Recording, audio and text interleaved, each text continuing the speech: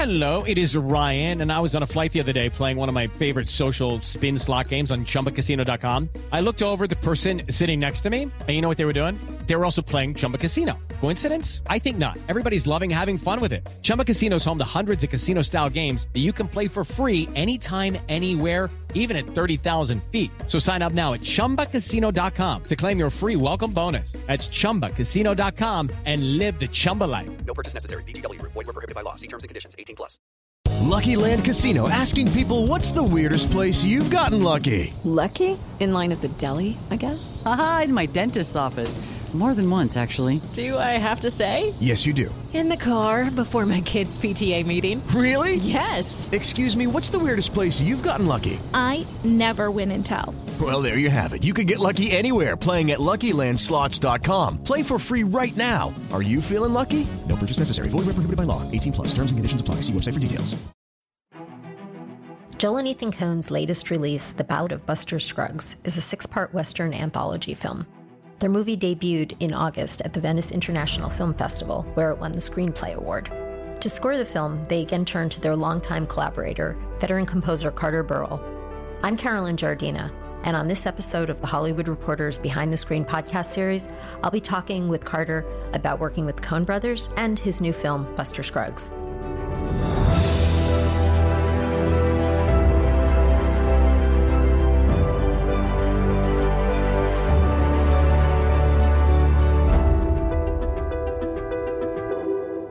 Carter Burwell has composed the music for more than 80 feature films, including 17 with Coen Brothers, such as Raising Arizona, Barton Fink, Fargo, Oh Brother, Where Art Thou, No Country for Old Men, and True Grit. He's also a 2-time Oscar nominee for Carol and 3 Billboards Outside Ebbing, Missouri. Carter, welcome. Thanks for joining us. Thank you. It's great to be here. You've been working with the Coen Brothers since they made Blood Simple in 1984. What makes that collaboration so successful? Yeah, I guess that what makes it successful is just that we have a similar outlook on life and on film. So we don't actually ever honestly have to sit back and say, well, what are we going to do here? This is difficult. We can't figure it out. Why is this not working? Occasionally we get into those situations, but by and large, we don't even really have to discuss what the intention of the film is, or of a scene, or what approach the music should take. It's without even talking about it, we are generally on the same page, and that just really simplifies the whole process. So, when did they come to you or start to talk to you about this particular film? Well, they gave me the script. I'm not even sure. It wasn't all of the stories. I think they had at least the first 4 or 5 stories. A little more than a year ago, I would imagine. They hadn't finished writing the very last story. It was the last one that they wrote of these 6 stories that make up the film. But I read that, and we started casual conversations really just about this form, because the idea of a feature film that includes 6 stories, 6 separate films within it, is somewhat unusual, and we were discussing how we would approach that musically. So did you approach it as that you were composing for 6 separate features? Not features, because they are in fact only about 20 minutes long. Each, right. So, but 6 separate films, yes. There was that, and we all knew that they're so different, and the intention is that each of them is very different than the others. But at the same time, the big question was, to what extent do we try to weave a thread through it that gives it some unity? Do I try to have some melody maybe that can appear in all of the stories, or is it just maybe a theme that comes in between them, or something like that? That was really the big question, was how would I bring it all together? And even after they shot it, that was still an open question. And even after I'd been working on it for a while, that continued to be an open question. That was the big challenge for this film. Let's start with Canyon Awake, which appears in Tom Waits' segment. Tell us a little bit about the storytelling and what you wanted to convey with the music in that particular chapter. Well, so in that chapter, which is called All Gold Canyon, Tom Waits plays a prospector who comes upon this canyon. He's entirely by himself. He and his burro are by themselves. It's this gorgeous is really the most beautiful valley you've ever seen. I think they shot it in Colorado, and filled with wildlife. The actual wildlife sort of become characters because there are no other humans in this story. There's a deer, there's an owl, butterflies, fish. And he enters the canyon singing a song. He enters the canyon singing Mother Machree. And upon hearing that, all the wildlife vanish. They all run away, and you don't see them again, largely until he leaves at the end. But Canyon Awake is a piece that plays before he even comes on the scene. It is really just the theme of this gorgeous valley and of nature before man's arrival.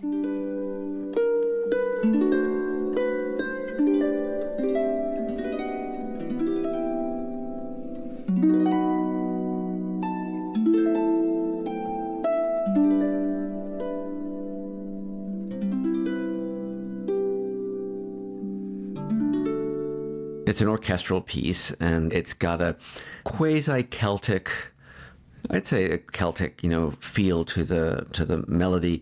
There's nothing to tell you that he has a Celtic background, but throughout the chapter, he sings the song Mother Machree, which is basically a cliche of an old Irish, sentimental tune, right? There's this crusty old prospector entirely by himself who's singing a song about his mom, and he does that. Tom Waits does that throughout the scene. So that just suggested that, I don't know, maybe there's a little Irish background to him, and that's what made me lean in that direction with the composition. But also this particular chapter, each of the 6 chapters is shot with a different look. They each kind of hearken to a different aspect of the Western film tradition. Like there's one that looks more like a spaghetti Western. This particular one looks more like a sort of late 40s or sometime in the 40s, like a John Ford or Howard Hawks Western, and the colors and the camera angles all contribute to that. So the orchestration in what I wrote is trying to lean in that direction too. It's a more, it's a traditional approach to instrumentation with strings, woodwinds, brass, percussion. Another favorite is The Girl Who Got Rattled. Would you introduce that song? Sure. So that chapter is about a wagon train, an oxen-led wagon train of settlers that are heading to Oregon. And in this part of their journey, they're going across. It's shot in Nebraska, and I don't know if that's exactly where it's supposed to be. But anyway, it's these very flat, featureless grasslands that lead on forever. And this wagon train makes its way across. There is a woman played by Zoe Kazan who is going to an uncertain future there in Oregon and begins a companionship with one of the leaders of the wagon train, and it's that's really the focus of the entire chapter, is how the two of these people who don't know each other, but they're both going into this unknown area, how they begin to negotiate a relationship. So this particular piece, The Gal Who Got Rattled, is actually the final piece of music that plays in this chapter and kind of sums up all of the themes of hope and movement. And it ends with actually this big shot of the wagon train heading off into the sunset. Very traditional Hollywood Western of, the future, basically.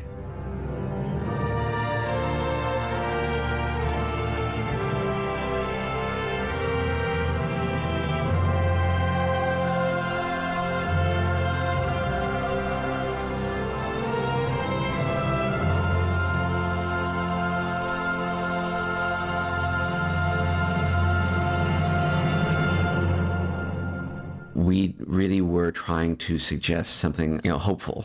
In honesty, all of these little 6 Westerns that make up the film, none of them is really a traditional Western in that, the Western is kind of the mythology of America, and that's why the Western film tradition is what it is. It is, even though obviously these stories take place in like the 1870s, that's when the Westerns were, but that was how Hollywood chose to present the origin of our country. People weren't really making that many movies about, the 1760s. They were making movies about the 1870s, and that idea that we imagine for ourselves of America as a country of explorers and frontiersmen and, loners and, what have you. So for these stories, Joel and Ethan are taking that as a context, but what's missing in most of their stories is they've sucked all the hope and self-aggrandizing, pat yourself on the back, America kind of feeling. The one thing that all these stories have in common, and this is how Joel put it to me, is non-accidental death. They all take place in the West, and they all feature, when you get right down to it, death in some way. So in other words, with the same way the old traditional Westerns featured some hopeful message about what makes America, America, this is slightly different. This is more about the way that frontier life had a dark side too, a significant dark side. But of all of the stories, this particular one, The Gal Who Got Rattled, is the one that there is some hope. Throughout the story, you sense hope building for some future for these two people and for this wagon train and for this country. And so that's one thing that's different about this than all of the other chapters. Another one is The Mortal Remains, and that is in the last chapter, which largely features an ensemble cast inside a stagecoach. Right. Tell us about that one. That was the last one that they wrote. We also basically edited and scored these in order too. So it was the last one to be edited. It's the last one I saw and the last one I wrote music for. This is sort of their interpretation of a Rod Serling story where, you could have shot this on a soundstage easily because it's really 5 people in a stagecoach at night. So you don't see any landscape or anything. And the first half of it is all talk. This really funny, beautifully written dialogue between these 5 characters, and very dense. So not much music in the first half of it. But the last half, they arrive at their destination and they get out of this stagecoach. It's night. They arrive at this hotel where they all are going to have to stay. And from that point on, there's almost no dialogue. So the whole second half of it is largely carried by the music. And so that's why it's very satisfying for myself. I get to basically tell this story. And the story is ambiguous, too. Again, compared to most of the other stories in this film, this one doesn't really have any plot or anything like that. It's sort of a ghost story in that these people in the stagecoach are going to this place, and somehow you get the feeling, without anyone saying it, that the place that they're going to is death. So there's a bit of a ghost story quality to it. And when they arrive there, no one wants to go into the hotel. And so basically the music just plays that. They arrive and the music plays the way that they have to go into the hotel. You can't avoid the hotel. They're going to have to go into the hotel, but they try to avoid it. And for me, that kind of an assignment is a lot of fun because there's nothing else going on. No one is speaking. The music is doing everything that dialogue would be doing. It's giving you the misdirection and the direction, the emotion, and the way people are trying to avoid their fate. It's all there in the music. When you were working on the cues for this film, was there one chapter that was trickier than some of the others? They were all tricky, each in their own way. And I think Joel and Ethan encountered this with the editing, too. I think we all underestimated how it would be much harder and much more time-consuming to make 6 short films than it is to make one long film. Because with a feature film, you at some point settle on your themes and your pacing, and you'd establish the tone. And for instance, for myself as a composer, I'd establish my instrumentation and my main melodic material, and then you use that to build the film score. Here we had to do that 6 times, each in our own way. So I think we all underestimated how tricky it would be, and each film has its own challenges. For say going in reverse order, for The Mortal Remains, it was the fact that the second half, the music has to tell the whole story, and a story it suits music well though, because the story it's abstract and non-specific. Music is great at that, right? Music is non-specific in the way it communicates, but each one has its own challenges. And for that one, why did you focus on the instruments that you did? My approach to that one was to have these very low, dark winds, like bass clarinet and contrabass clarinet, that are, that definitely speak of a ghost story. There's a very dark, mysterious sounds.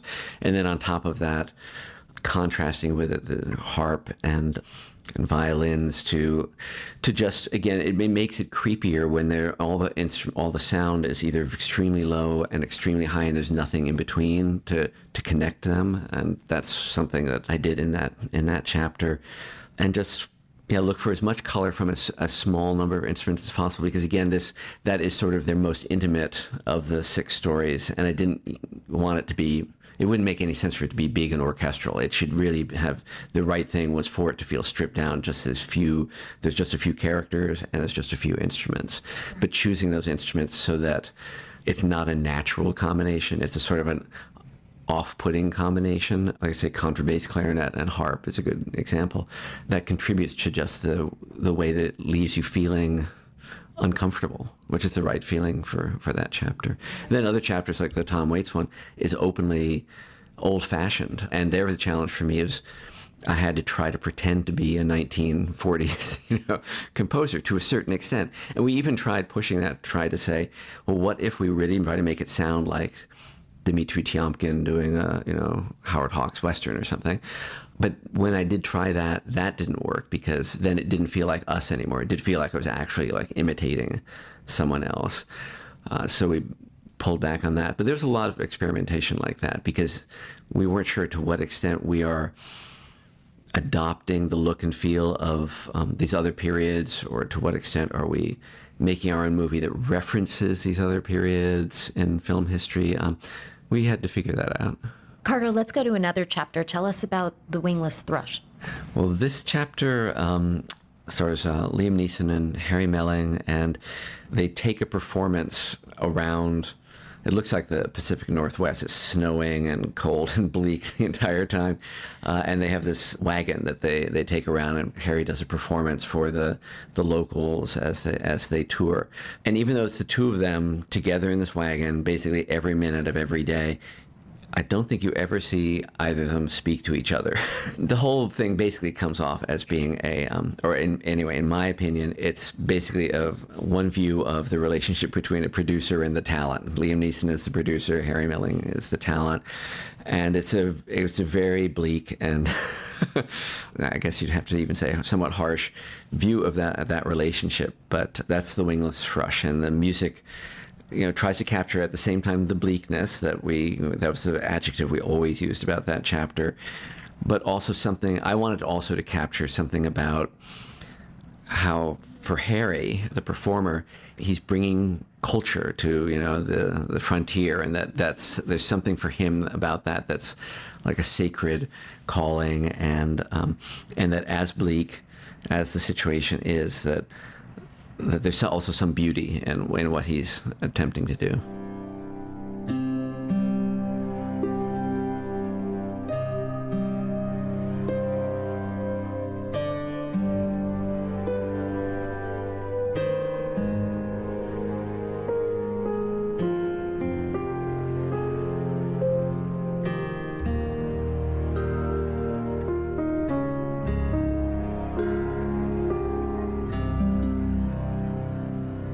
There is what we would call a pedal tone in music. In other words, there's an underlying note that never changes, doesn't move at all. And on top of that are moving parts. So this underlying note is basically the bleakness. It's the monotony of the landscape and of this relationship. But on top of it, there are parts that are attempting to move around and find new relationships. Guitar, harp, woodwinds. That's the way I looked at it. And so it's kind of a modular approach to writing, where one thing stays the same and other modules are moving. But I think it also, I know this sounds very formal the way I've described it, but I think that it does convey, the emotional aspect of what Harry's character is doing. He comes and he does these performs monologues from Shakespeare and what have you, right, for these the poor folks that are living in these frontier towns, and it's not with any great success necessarily, but there's some sort of beauty about that, and the music, even though it is sort of, this one sounds, I would say, is not trying to sound like music from any Western period or a period of Western filmmaking. This one just sounds like me. but maybe that's one reason why I like it. I think we're not trying to create a different homage to a particular period or anything like that. It really, because of its bleakness but also I think beauty, I think it really does seem like the Coen Brothers film, seems like my music, and I like that. And then you recorded the score with an orchestra at Abbey Road Studios. That's right. Yes, at Abbey Road. Yeah, we had, I guess, at the largest, maybe about 40 players, with me conducting. It's a wonderful studio. It seems probably a little ironic that to record a Western, we go to London. But those are decisions that often have to do with the people making the film, the people who put the money into it, or the people who are distributing it, and whether they want to get involved in the American Musicians Union and the different residual regimes. In this case, Netflix as a distributor, they're not a signatory to any of the union agreements here, so they wanted to go to London, and so they wouldn't be involved in that. And I mention that because I think that's more and more films are being made by companies that aren't signatories, and I think it's an issue. And me as a composer and a union member, I think it's always worth pointing out. It's not going to go away, the issue, and we do need to try to do something about it. Do you see things changing? I wish that I could say that I did. This has been an issue for probably 20 years now, but previously it was an issue just because there were independent film producers who were not recording in Los Angeles and New York in order to avoid union issues. But now, because of the emergence of Netflix and Amazon as content makers, which is exploding right in the last few years, it's a very different issue. Now it's not just a handful of runaway production, as they say. It's it's a big thing. So So it's really something that your community will be talking about a lot more, it sounds like. It's true. I mean, what it did in New York, which is where I'm from, is we lost basically all our orchestral recording studios. Just there wasn't enough, we don't have a lot of film recording going on there, but we did have some, and we had Broadway cast albums and things like that. But the film recording basically just kind of disappeared and lost a lot of recording studios, and no one's going to rebuild those. And I know we've lost studios out here too. And this is not the only reason that studios are closing, but as far as the orchestral studios, big studios closing, it definitely is one of the reasons. And I have my own ideas about what could be done, but it's a very controversial issue. I tried to get involved maybe 15 years ago with the union out here and in New York, but there are so many vested interests on so many sides of this. So many people put in so much work making the union contracts the way they are now. They don't want to change that. So I don't know. I wish I could say that I was hopeful, but I'm not terribly hopeful. What are some of the genres that have inspired you the most? Do you like to do Westerns? I don't especially like to do Westerns. I mean, I will say that especially when I was starting out, the days of like Raising Arizona, Ennio Morricone's spaghetti Western scores were very inspiring because, he was able to take just a handful of instruments in some cases, but do a score with incredible character and color, even operatic even. But a lot of times it's just, an electric guitar and a harmonica and, a panpipe or something like that. By carefully choosing the instruments, he was able to create scores with such distinction. And when you're starting out and you have no budget, and also I had no training in orchestral music, I found those scores to be very inspiring, and they really did help me to get an angle on doing independent film. Do you have a personal favorite or group of favorites that you worked on with the Coen Brothers? Well, I don't really have a list in my head, but I will say that Fargo is always a favorite. I feel like that's a case where the music and the film really came together in a sort of ideal way, as far as I'm concerned. Of course, the execution of the film is great. Like Fran's, performance is amazing. It was written for her, and it presented particular musical challenges. The main one being that the film presents itself as being true. It says that right at the beginning. Basically, this is a true crime story, but at the same time, you see these comic characters performing murders. And like, so how are we supposed to take that? Joel and Ethan were very concerned that, you know, if we do work up the comedy, we emphasize that with the music, people aren't going to believe it's true. But if you make it seem like people are really being murdered, people aren't going to laugh. And trying to find a musical solution to that problem was interesting. My solution in the end was basically for the music to not only take the story seriously, but to take it too seriously. The music is like bombastically self-serious.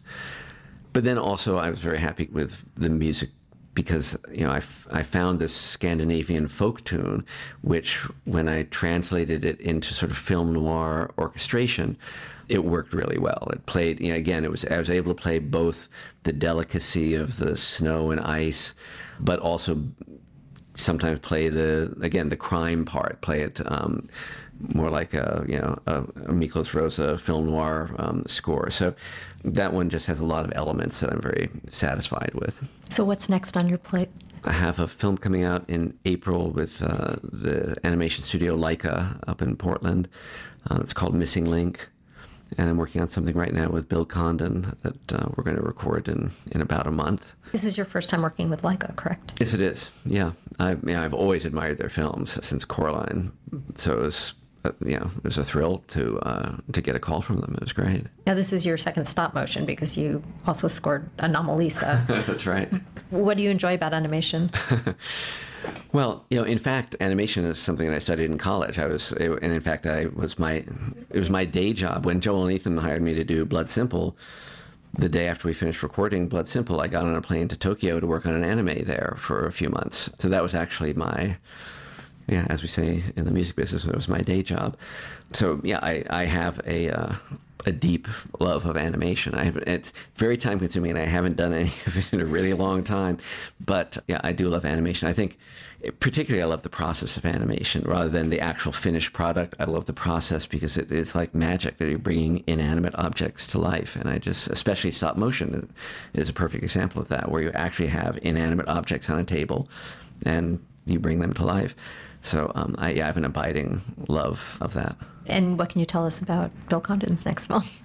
Well, it's called The Good Liar, and it stars Ian McKellen and Helen Mirren. And, you know, you can imagine it's always fun to see the two of them on screen together. And but at the same time, it's an odd movie. I'm not going to tell you too much about it, but figuring out the right musical angle on it has been challenging, I have to say. But Bill and I have worked together a lot. You know, after working on that film for about a month, he just said honestly that I had to throw everything away and start again. Okay, but you know, I know with Bill, you know, if he says that, he's got good reason to say it because we've worked together so many times. Anyway, I think I have now figured out the right approach, but I'm in the midst of it now, so I don't want to say too much about it. Thank you so much for joining us. It was my pleasure.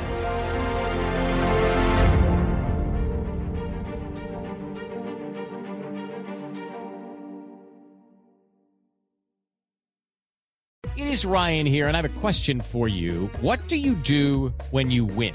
Like, are you a fist pumper, a woohooer, a hand clapper, a high fiver? I kind of like the high five, but if you want to hone in on those winning moves, check out Chumba Casino. At ChumbaCasino.com, choose from hundreds of social casino-style games for your chance to redeem serious cash prizes. There are new game releases weekly, plus free daily bonuses. So don't wait. Start having the most fun ever at ChumbaCasino.com. No purchase necessary. VGW Group. Void where prohibited by law. See terms and conditions. 18+.